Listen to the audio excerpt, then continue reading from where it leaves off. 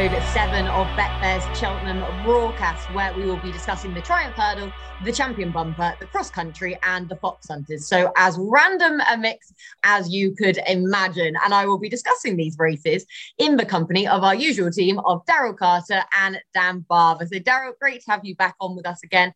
We got the weights for the handicaps today. I know we discussed the handicaps last week, but any updates for us on horses you'd be happy with or abandoning now that we have the weights? Oh, I'm so excited. It's such a good day when these weights come out. No. I see State Man got a mark of 141, so I was pretty happy with that, considering I think he's a 150 horse. Not really. I don't really work too much just on marks alone. You sort of know roughly what they're going to get. If you can sort of work it out roughly. But State Man's just the one. I just need to know where he's going now. I'm hoping it's the Martin Pipe. So yeah, exciting. It's been an exciting day.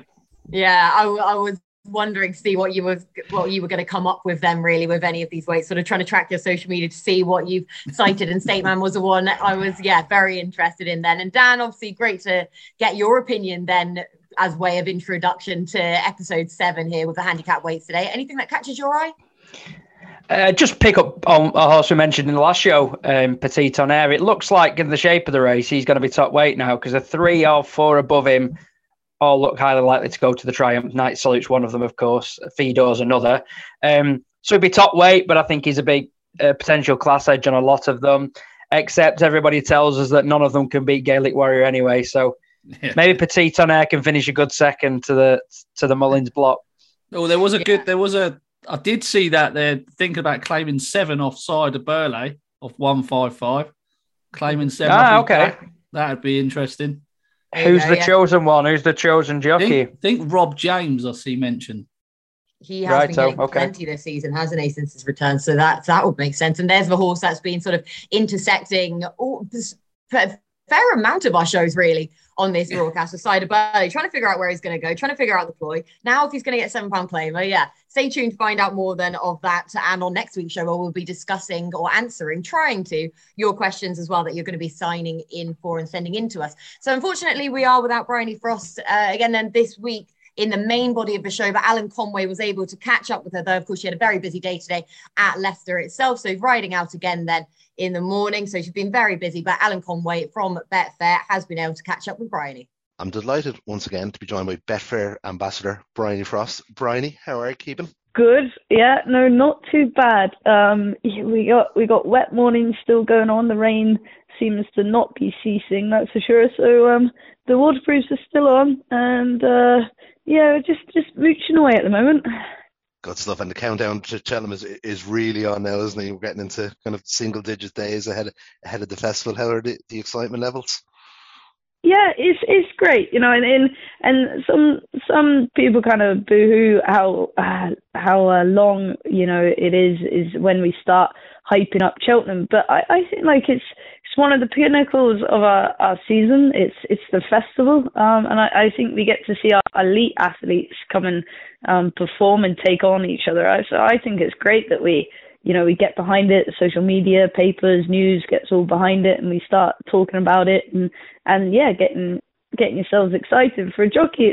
It's a bit of a 2 and 8 because you still got a lot of rides, you still got a lot of miles and obstacles to jump between here and there, and you're always wishing that for one of our wins is to get there in one piece so you can ride, which sometimes doesn't cross too many minds. Our heads are like, look, we just if we get there then we're good to go. So a couple more days in between here and there, but looking forward to it. And fingers crossed you get there in one piece now. Unfortunately, I'm going to age slightly now. If I were to say the words Pasher the Polder and 2017 to you, what's the what's the first image or memory that jumps to mind for you? A big smile and seeing Hayden at the top of the hill. He was the first person to really get to me, and I remember him throwing his arms around me and nearly pulling me off Pasha. That was that little bubble there. As memories go, I mean, I had to watch him with Victoria, and always dreamt of him. Because he was one of the horses that Paul, there was a sort of carrot on the end of the stick, like, oh, you could ride him one day, and he was the biggest gent and that you could ever come across. And with Andy Stewart owning him, to ride for Andy was a complete pleasure, and for the horses that he owned as well. So I remember walking down the chute, and Dad and Hayden came out with me to walk the course, and it was just blowing my mind. And Hayden said, one thing you must do, B, is take it all in. Don't get wrapped up in just your race. Look at the crowd, look up at the stands, hear the roar, things like this. Actually take it in. I remember we got to the top of the hill, and we stopped there for a second, and Dad went, B, if you're still going well here, you'll have a hell of a chance. And I just remember getting covered in goosebumps at that point, being, please, can we get to this point, just with Pash going so well. And the year before, I rode a horse called Current Event, and I completely messed it up. It all got to me, and I missed the start, because the festival, you get down there with, it seems like no time. There's hardly any time to get your girth checked. Sometimes you get down to start, and the starter would be like, oh, you got 3 minutes, chill out. Whereas the festival, you're down, you turn, you're gone. And I remember being completely caught out. So I was like, I must not mess this up, B. And I got down to the start, and I saw Will Biddick, and I was like, he won't miss a start. And I knew he wanted to be forward, so I stuck to his tail. And we were like glue. Like, he won't mess this up. Like, Will knows what he's doing. And we got a perfect jump off. The flag went down, and I never left the rail. I remember running the rail even over the last two, and there was a moment there I thought I should come out, but I thought, no, stay down here. We've got the space. And Pasha was so big and so assured of himself that, you could barge your way through any gap you wanted. And, jumping the last and heading up the hill, it was, drive for all we're worth. And I mean, he did it himself, really. I was just there for the ride. And like I say, seeing Hayden at the top of the hill, and then Dad, and then coming back in the paddock just there on the entrance, Mum in tears. It was just a moment where I would have never, in my wildest dreams, imagination, that I would have said I'd, one, be able to ride at the Cheltenham Festival, and then two, win. And it was the massive moment for me was actually because I got to join Hayden and Dad. They both won at the festival, and me as a little girl trying to keep up with Hayden and Dad my whole life, to actually be able to achieve something they did, which I thought I would never be able to, it's actually still probably one of my most proudest moments of my whole career. And it was probably a moment that I actually went, that was awesome. And I will forever be thankful to Pasha, Andy, and Paul for that, because that, as I say, in a moment in life, that was a moment. Yeah, it was brilliant now. And I suppose when you talk to jockeys as well, they always talk about, when you cross the line, and there's a kind of almost a sense of disbelief that they've won at Cheltenham. Did you find that, or was it just a complete shock or elation, or what was your feelings when you crossed the line? Yeah, do you know those moments when you do cross the line, it's actually, for me, sometimes it's a relief. I've done my job properly. I haven't failed my horse. I haven't failed my trainer, my owner. I haven't failed anyone who's been behind me. And I've done my job to the very best. That to me is that sort of feeling. As soon as I cross the line, I've done my job right. And then I can take satisfaction in it. And then you get buzzed because the world floods in like a waterfall, and you're at the bottom of it being hit by the water. The people, the enthusiasm, the joy. It's to win any race is an accomplishment. But to win at the festival is, you're the best of the best on the day, and that is, nothing can take that away from you. Yeah, and in terms of the amateur status, how important is it to keep a race like that at the festival? I mean, there's always talk about trying to expand the program as well, but from the outside, it would seem particularly crucial that the amateur element is kept, as close to the top at Cheltenham. Yeah, I mean, I could be wrong, but it's still got I think it's the oldest trophy. It's the Fox Hunter Trophy. It's the original, and that just says what kind of landmark race it is. The Fox Hunters is the Gold Cup for amateur riders, and for me, it gave me a platform and a step to go forward. And like I say, it still holds one of my dearest moments. So it just shows you what that race is, and to me, I think it's extremely important. I think, as young, jockeys and also as we call them amateurs, but a lot of these amateur riders out there are pure professionals. They ride multiple winners every weekend on the point-to-point circuits and in island and bumpers, and you just it's classified as an amateur race, but it's in a league of its own there, and also just there's fantastic stories behind it too. There's owner ridden horses too. They own their horses and they're doing it as a hobby. So to be able to come and race in front of the crowd on a track like Cheltenham in a race like the Fox Hunters or the Camure, it's a big thing. And I personally, I think it's very important to have those opportunities out there. And speaking of like amateur owners and riders, I know one person in David Maxwell, but he has a couple of horses with Paul as well that hopefully be targeted at it. It'd be a brilliant story, wouldn't it, for David, I suppose, if you were able to get his head in front in the Fox Hunters. David he's an incredible person. He's extremely down to earth, and he's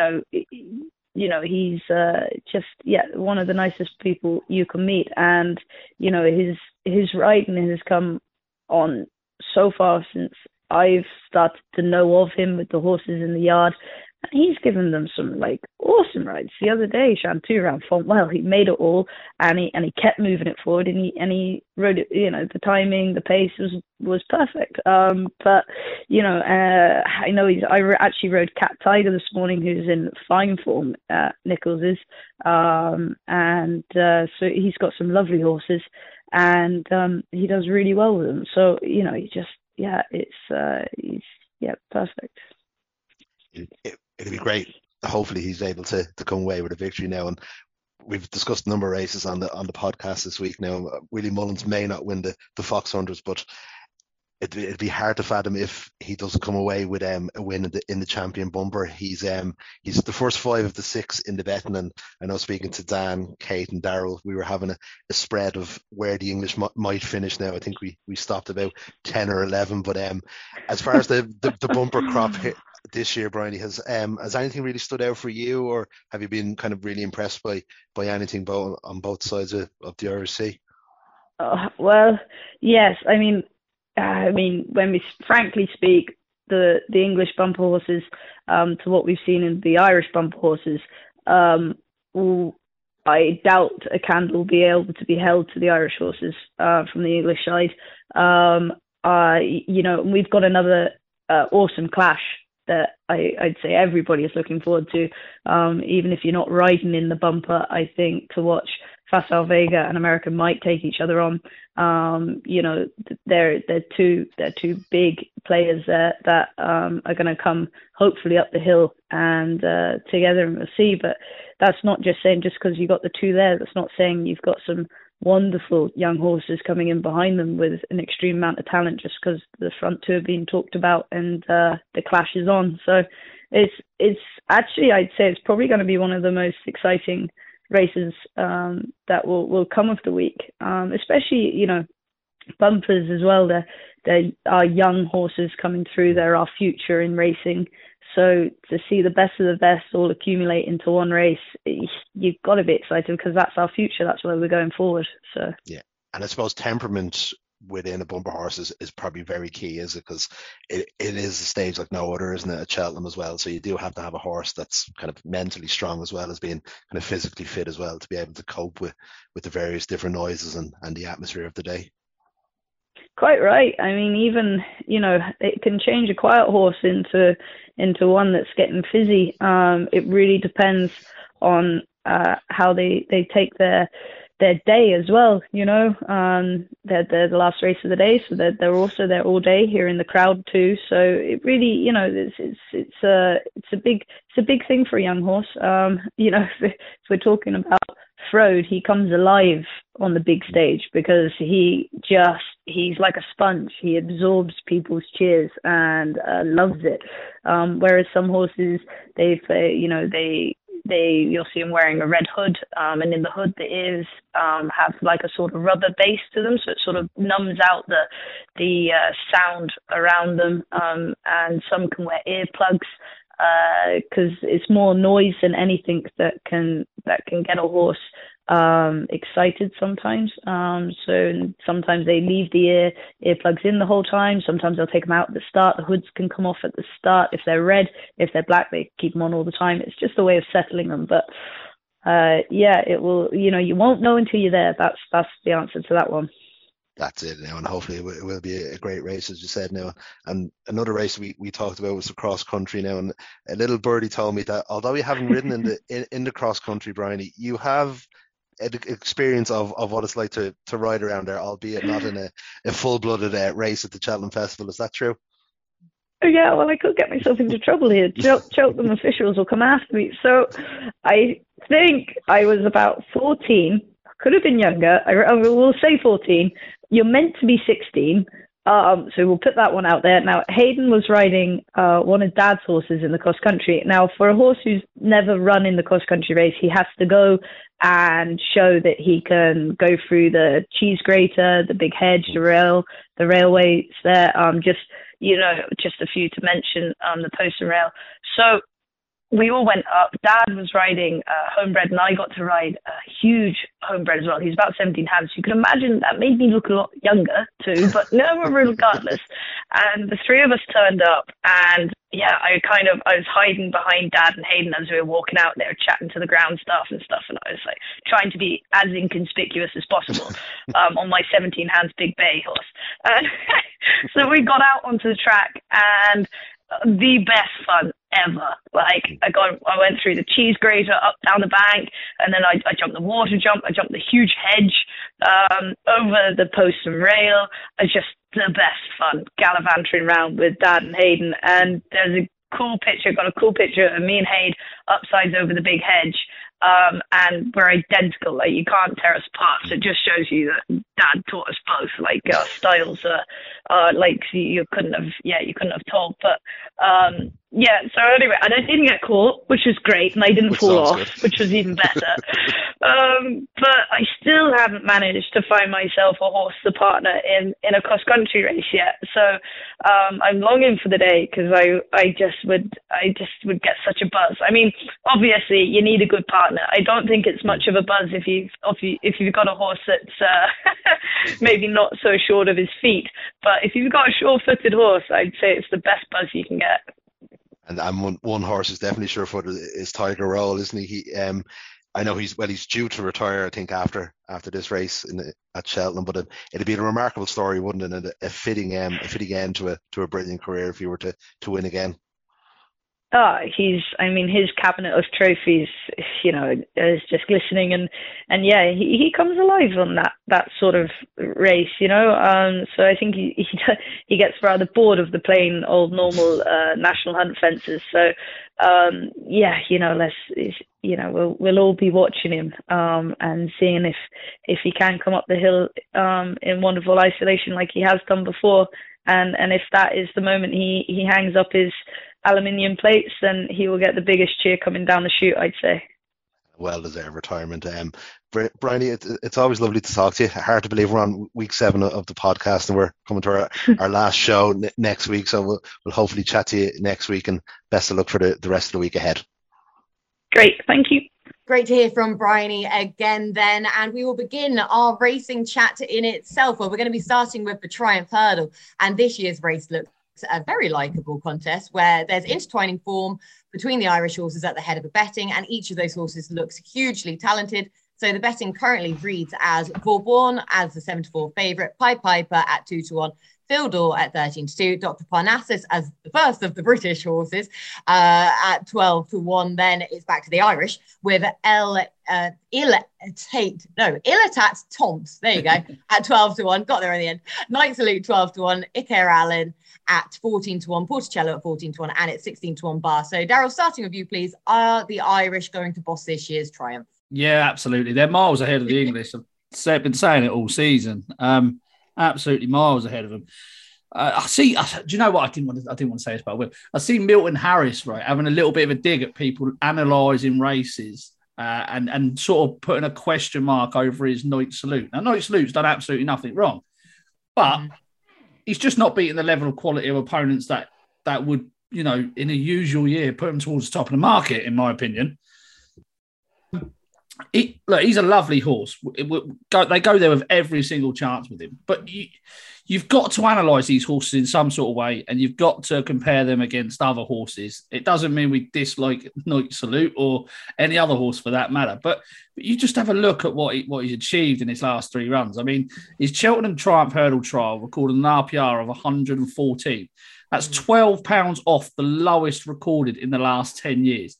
£31 off the highest recorded in the last 10 years and £21 off the average. So, these horses are improving all season. So you give him the benefit of doubt. He goes to Doncaster. Everything was apparently wrong for him that day. Records the second lowest RPR in the last 10 years in that race. Then his Kempton run latest, excuse me, was the second lowest RPR in the last 10 years of that race. So, it's not us knocking the horse. It's the figures that he's recording. It's just simply not up to scratch. And it's been like that throughout the whole of the season for the British juveniles. I think they've got a mammoth task trying to take on Vauban. I think he's special. I think what he did in the spring juvenile hurdle over in Ireland at Leopardstown was just remarkable, really. He did a lot wrong that day, jumped slightly out to his right. He was very keen early on. He missed a couple of hurdles. But when push came to shove, and he was just asked by minimal urgings of the jockey, the way he bypassed those horses coming around that bend and then slickly got to the front in the straight. He jumped straight as an arrow under pressure. He won going away. Willie Mullins has said he's got special plans for this horse or bigger plans for this horse. I think he could be running the champion hurdle next year. I actually think he'll go off odds on for this. I think he's very, very good. And I think the weight of money on the day will definitely be telling. Oh, so Daryl is very keen then on Vauban, and especially then at his current price of 7-4. Then, if you think that the money is going to absolutely pile into him, then on the day or nearing the Triumph Hurdle in itself. Dan, would you be of a similar opinion really about the Irish horses? I mean, that intertwining form line as well, Vauban, Pied Piper has beaten him. Is there any way you can see that form being upheld then with Vauban? Well, we've only got one piece of evidence to go on to compare the British and the Irish, and that was Pied Piper. Absolutely. I sounded like Daryl then, Pied Piper. You're rubbing off on me, mate. He absolutely snotted, in inverted commas, some of the best that the British could summon up at Cheltenham on trials day. But I think my overriding view of the race is Vauban's probably the fastest horse, but I do think this is one race that is going to be more influenced by ground and potential weather forecasts more than others, really, because I do think there's quite a big swing from goodish ground to soft ground. For instance, I've done some early Michael Fish work, John Ketley, whoever your favourite weatherman is. And there's rain a few days this week as we speak, and they forecast rain on 4 of the 5 days from the 10th up until the 12th. So to the 13th, sorry. So there is rain knocking around. If they got more than expected, I do think Porticello would emerge as the strongest candidate from Britain because he just looks like a staying type that will be well suited. Well, he's already shown he's very well suited by the mud. He powered away in that Haydock race. But I do think the prospect of softer ground gives Fidor a chance against Vauban. I actually think the value lies with him now. Vauban ran at heavy ground against Pied Piper and was turned over on his hurdling debut. That probably wasn't his true running.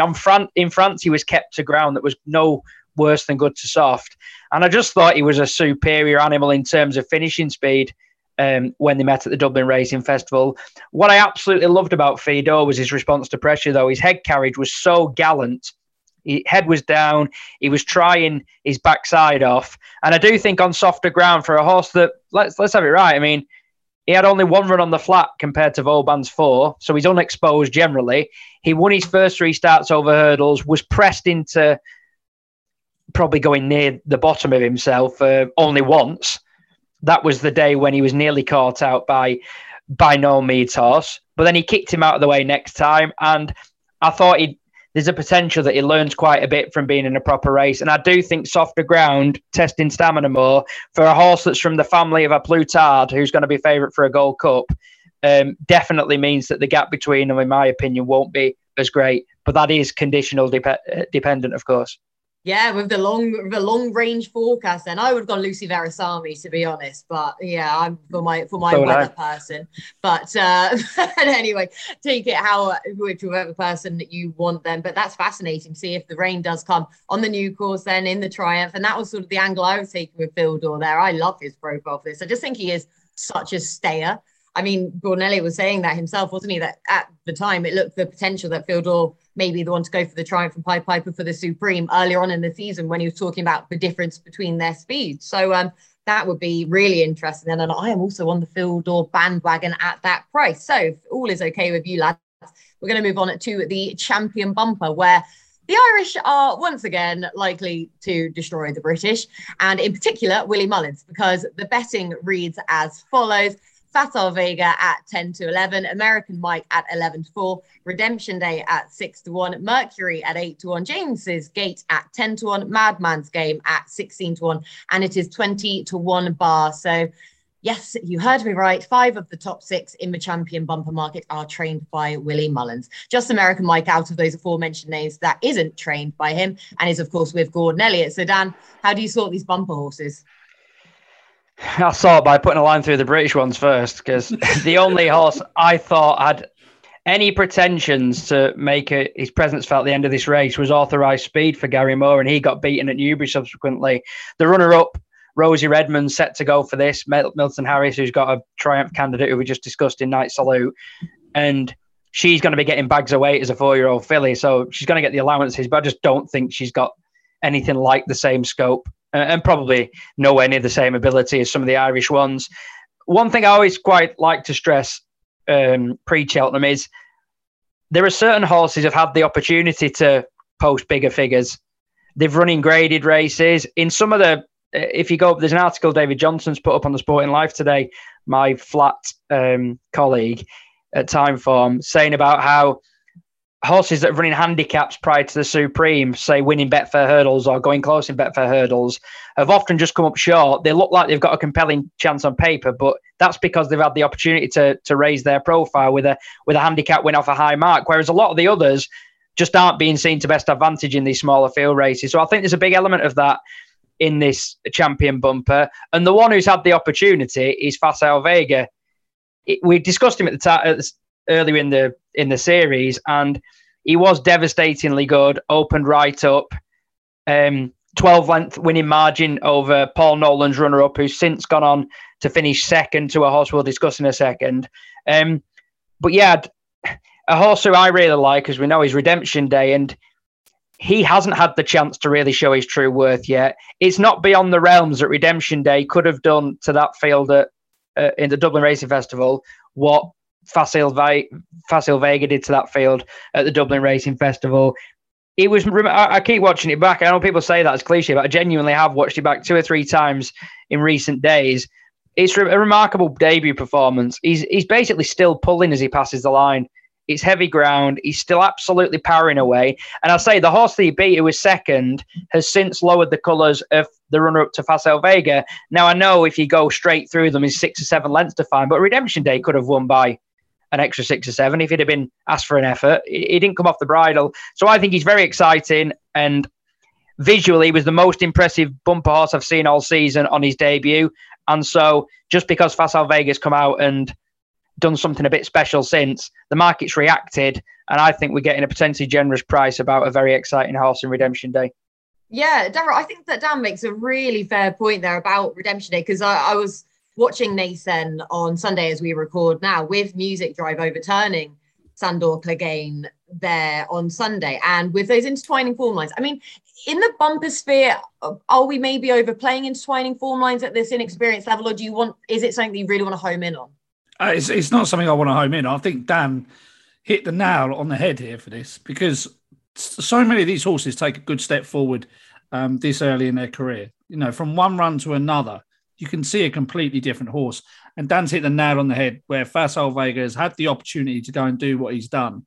And you could probably say the same about American Mike in terms of the Redemption Day, where he actually hasn't. He's been winning modest races, I suppose, and he hasn't really been put to the test. Now, if he was really put to the test and he would have done what Facile Vega had done, then, you know, he would be the short price as well. There's not a chance that Facile Vega goes off at odds on, I don't think, on the day. These bumper races, the bookies tend to take on the favourite. They do tend to drift. I remember Envoy Allen was 4-1, I think, on the day at one point to win. So I wouldn't be taking odds on about Facile Vega. When I watched Facile Vega, I was blown away like everybody else was. It was one of those races that I went back and watched a couple of times, and I was kind of like, was it as good without the commentary on? was it as good as I thought it was? It's better without Jerry's commentary. Yeah, exactly. Yeah, bellowing. So, yeah, I don't know. Look, these are all, you know, the top 6 or 7 have obviously got very, very bright futures. I'm a big fan of Mercury, but they did say he wasn't going, so I'm surprised he's been entered because he's a 4-year-old and they've not got a great record. I've not made a decision on this race, in all honesty.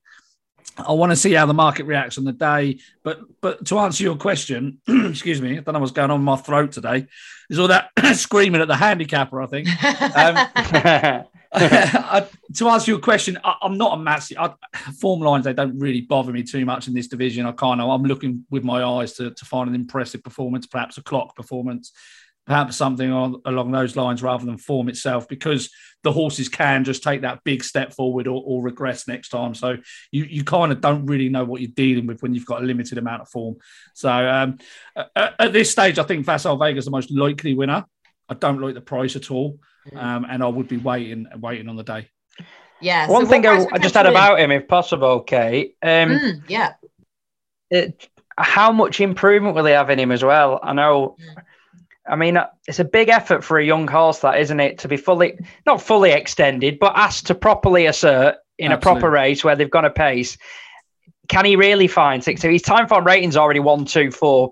And we've kept the P on just because it felt like the right thing to do, suggesting he can improve again. But 1-2-4 is a sort of figure that in an ordinary champion bumper would have you in the frame. So is he really going to find another 6 or 7 on top of that? It feels a bit unlikely to me. Redemption Day is £11 behind him, and I think he can make that much up. And if Facile Vega finds another couple, maybe he'll still see him off. But I go back to that debut, and I haven't been more impressed by just the impression created by a horse in bumpers this season than Redemption Day. What did you make about his action, Dan? Because when he was coming down that home straight, I was looking at his action, and I just thought it was a bit flaily. I don't know. It's not something that strikes me all that often. That if a horse is running under vastly different conditions, I might look back. But I mean, there are plenty of horses whose action is confounded by the conditions they handle. It's not like every round action horse is miles better on soft ground. I mean, it sort of stands to reason that it should make a difference, but it wasn't something that struck me. I was just more struck by the fact that why is this horse still pulling in the final furlong and not having to come under any pressure to beat an Elliott newcomer that seemed to be quite highly touted itself. What about the likes of American Mike? Sorry to jump in, Kate. What about the likes of American Mike? These horses that win these bumpers on bridles, on the bridle, is that a positive for you, or do you kind of want to see something come off the bridle a little bit like I do and just not have to work too hard, but just kind of... You know where you are more with them. Yeah, exactly. Yeah. You're definitely something in that. And that's something I noted down the years when you see a lot of Mullins debutants, going back to like Shane's Hill, for instance, and Black Hercules. I think they ran in the bumper together, didn't they? And you watch their earlier form back and they don't get easy races. There's often an element like, we're going to properly teach this horse. That's the concern, isn't it? If Redemption Day canters into this race and then has to come off the bridle for the first time in his life, he could run green for long enough to mean that he doesn't win a race that he deserves to. Whereas, Facile Vega, who's had a proper education there as much as anything, I'm sure he will have learnt loads from being asked to properly extend in a race. I do think there's something in that, definitely, Darrow, but sometimes an impression is so deep, isn't it, that you sort of cut out the noise and think, oh, well, at the price, I'm happy to risk that he's completely professional when he comes under pressure. Yeah, that was a really good discussion there between you lads, I thought, basically, because very often with bumper horses in general, I'm always guilty of wanting to side with experience, or people very often side with horses that have just one completely on the bridle there. But actually an angle where you can take into this, as you say, Dan, for you then with Redemption Day, the visual impression he left on you and the fact he could still be improving then, and wanting to take that angle forwards though, which I just find... I mean, it's bad news though, isn't it? Don't you think it's bad news, Kate, that I know the Irish have dominated this race generally, but Christ almighty, what would you put as a spread on the highest British finisher? I mean, didn't Ted Walsh say they wouldn't be one in the top 10, didn't he? Yeah. They possibly wouldn't. I mean, Kev Blake, remember last year when he said on ITV that the first 5 home in the National would be Irish trained. Yeah, and look how that turned out. Yeah, he was right. And this is probably going to be the isn't it? Kate, do you ride many horses that when you're riding out and stuff that are good workhorses on the bridle, but then kind of you I suppose you ask them for a little bit more and there's just nothing there? Absolutely. It happens all often. The time. The Morning Glories are the worst. They really are. And yeah, the amount of horses I've come up against that have made you look an absolute so-and-so the next day, because you put them up and you think, goodness me, this horse. I mean, there's a horse at Tom George's where I thought, this is absolutely gorgeous, the Robin Deschamps, and I thought this is going to hose up in a bumper. He goes so well and he's just cruising speed. And I think he's rated about 83 now. It's just awful. Yeah, fascinates me that. Yeah, I love those tales of horses that people like you, Kate, who've got first-hand experience of. Who I'd love a list of the top 5 from each of the best yards around. Like, which of the 5 horses who you thought were monsters and turned out to be nothing? Who would be your? Have you got any in mind?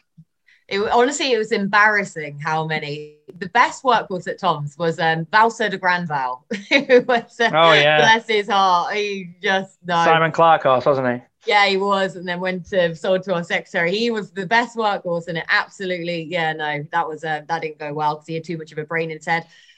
Yeah, so there would be a few.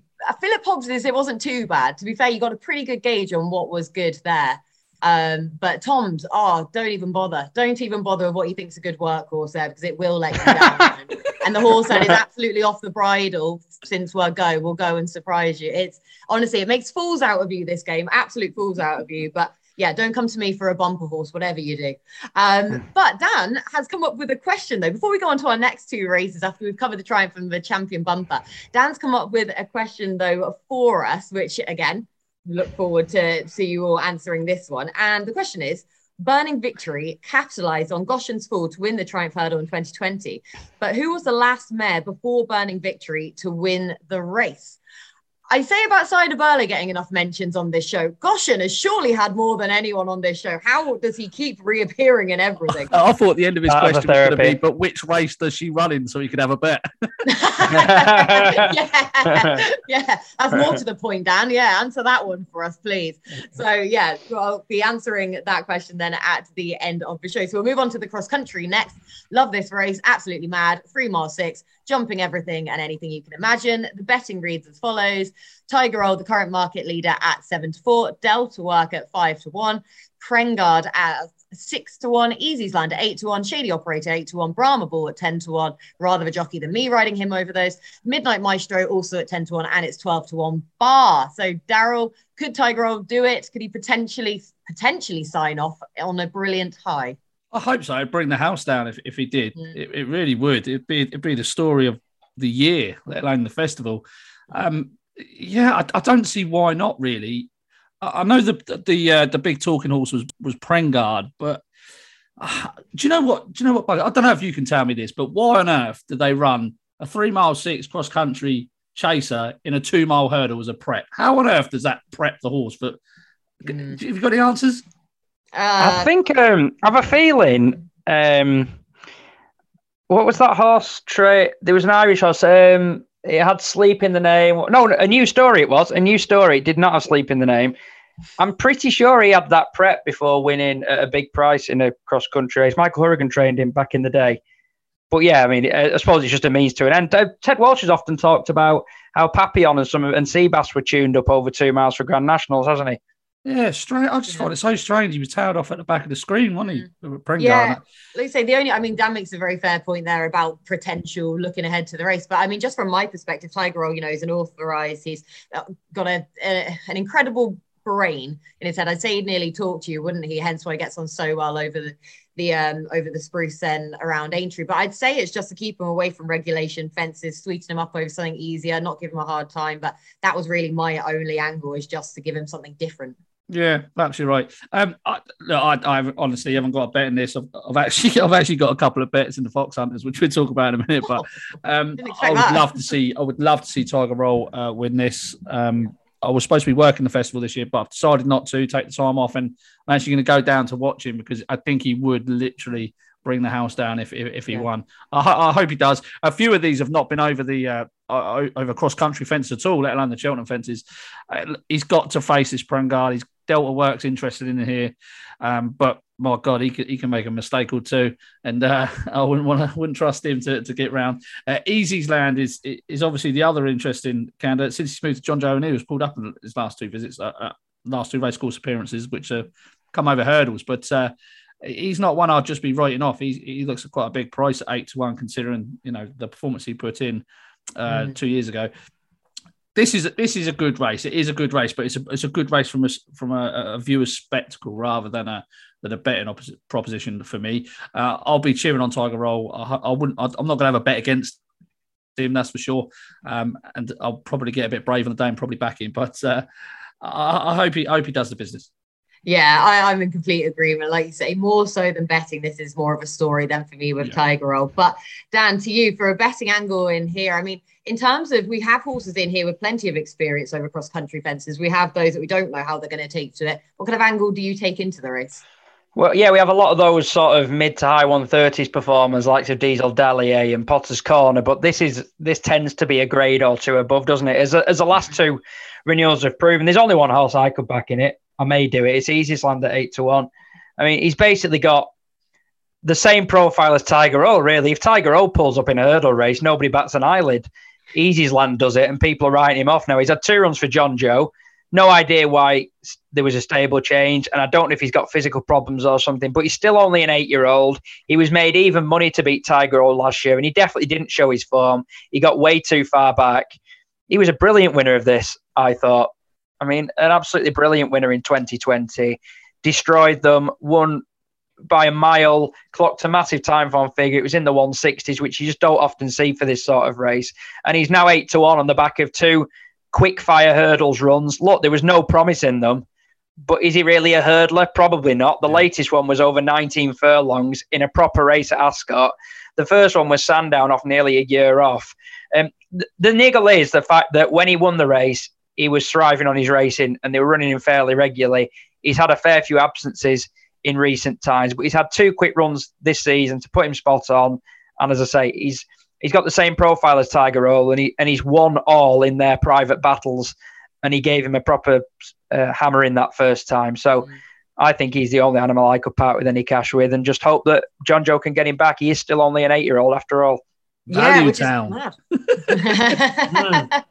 Yeah, when you say, like, with there being 1-1, then 7-4 to 8-1, then for Easy's Land, we know those 2 races weren't going to play to his favour then on this stable switch. But it is just that doubt, isn't it? Why you can understand he's the price he is, because it's tricky to know exactly where we are with him, but this is his domain. So Easy's Land at 8-1 looks a very fair price. So we'll move on then to our final race that we're going to be discussing. This is the St. James's Place Festival Challenge Cup Open Hunters Chase. Over the same course and distance as the Gold Cup the race prior, but for the amateurs and their hunter chasers, the betting reads as follows. Billaway is the 11-4 favourite, Winged Leader at 5-1, Bob & Co at 7-1, Dubai Quest at 12-1, Highway Jewel 12-1, Jet after being overturned at 8-15 on Sunday as a 12-1 shot, and then there are a whole other horses at 12-1 as well. So modelling market, understandably so. So Daryl, hunter chasers, races you enjoy solving apparently. Yeah, I do. I like this. The reason I like them is because no one gives a toss about them. So everyone's still in the Guinness village. do not say that to that very precious point-to-point community on Twitter. You'll be strung up. Right, I'll take it back. What I mean is that I think there's you can get loads of value in these sort of races because this is not at the forefront of everybody's mind. So if you can find sort of an angle into one of these races, you're going to get good odds about certain horses. For example, Dubai Quest is a 12-1 chance in here. He's won his last 7, beat a solid yardstick in Le Broy last time, giving him £9, inclusive of the jockey that was claiming off Le Broy.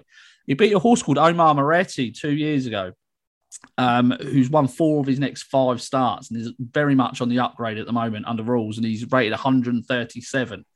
He's done it on sharp tracks. He's done it on stiff tracks. There's loads to like about him. He's progressive.